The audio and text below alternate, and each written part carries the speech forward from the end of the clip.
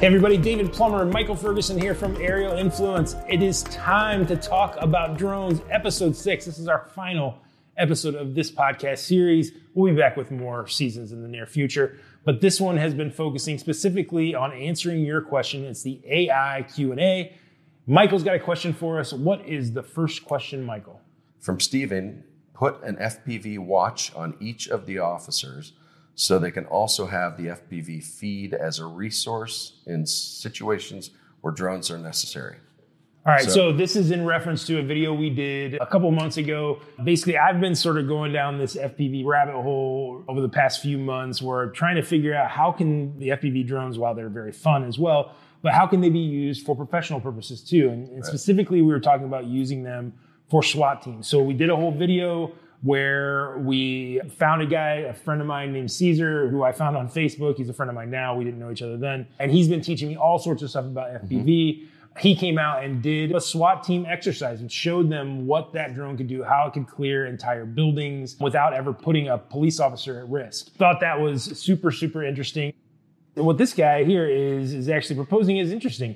Basically, it would be a watch that would have the viewpoint from the drone, the live view from the drone on every SWAT member's watch so they could see where that drone was at all times and hopefully keeping them safe as well. And I think they actually have something like that.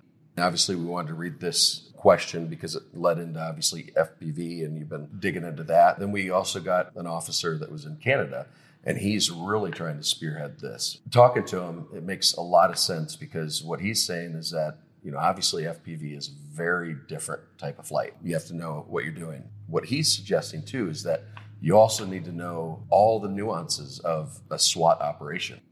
His idea is that the communication between the FPV and the SWAT officer, you really need to address it because you could have a great FPV flyer that knows nothing about SWAT and it could be a bad idea. It could be detrimental because that guy could go in not knowing what he's actually doing. Some of the officers that aren't going into the building, I doubt that the SWAT officers are going to be going in, looking at a watch, whether it's an eye monocle or something like that. But I think communication between the two is probably the real key. I do think there's a place for FPV in this world. I think, like you said, the training is going to be different. You're not going to be able to just take a DJI pilot and say, here, go fly this FPV drone. It's not the way it works. It takes lots of practice on a flight simulator that anybody can do on like their computer, but it does take a lot of work. But eventually I do see this all coming together. Potentially drone teams will consist of more than just a drone pilot, but there might be an FPV drone pilot specifically for certain procedures. So yeah, great question. I think it's just going to continue to grow and continue to make things safer for different police officers around the country. Wanted to finish this series off with one more question. This comes from Matt Horwich. Matt says, where do you fellas teach drone classes? I'm an old UFC fighter interested in learning drones and robotics. We do teach classes here at our location in Elburn, Illinois. It's about 45 minutes west of Chicago. We will also go on call. We will go anywhere in the country.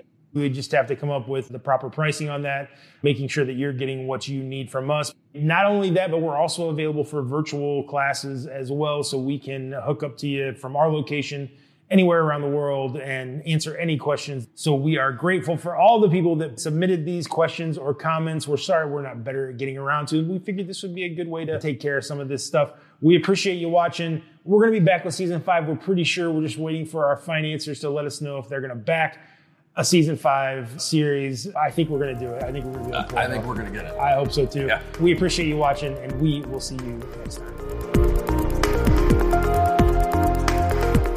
We are so excited about how drones can help your business or farm, so make sure to shoot us an email if you're interested in more information.